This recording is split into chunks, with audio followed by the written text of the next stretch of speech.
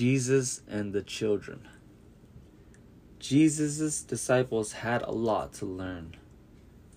While they were following Jesus down the road to Capernaum one day, they began a silly argument. Which one of us is the best then? Was the question that started it all. Well, someone piped up, I've known Jesus the longest. But that doesn't necessarily make you the greatest, someone else quickly protested. I reckon it's him, came another voice, because he's done the most miracles. No, another voice insisted. I think it's whoever prays hardest. And so they went on and on and on. The disciples didn't think that they had been overheard. But when they had reached their destination and had settled into their lodgings, Jesus asked them, So what were you discussing on the way down here? The 12 men fell into an embarrassed silence.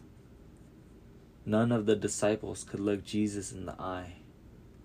Some of them shifted awkwardly from foot to foot and began to fidget. It was as if Jesus had heard every word, or maybe he just knew what was in all of their hearts.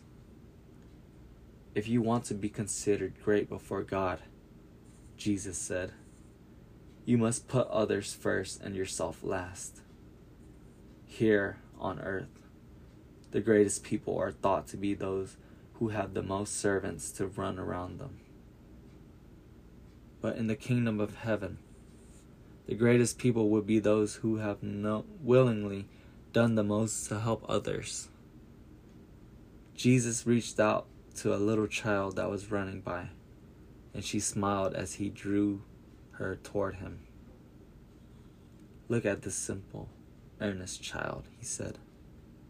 Unless you give up your worldly values and become like this little girl, you will never even set foot in the kingdom of heaven. It is those who are selfless and giving like children who are the greatest in the kingdom of heaven. Their angels see God face to face.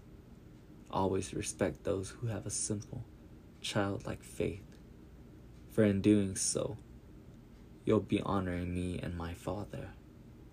If you sneer and look down on them, you'll end up wishing that you'd drown yourself in the depths of the sea.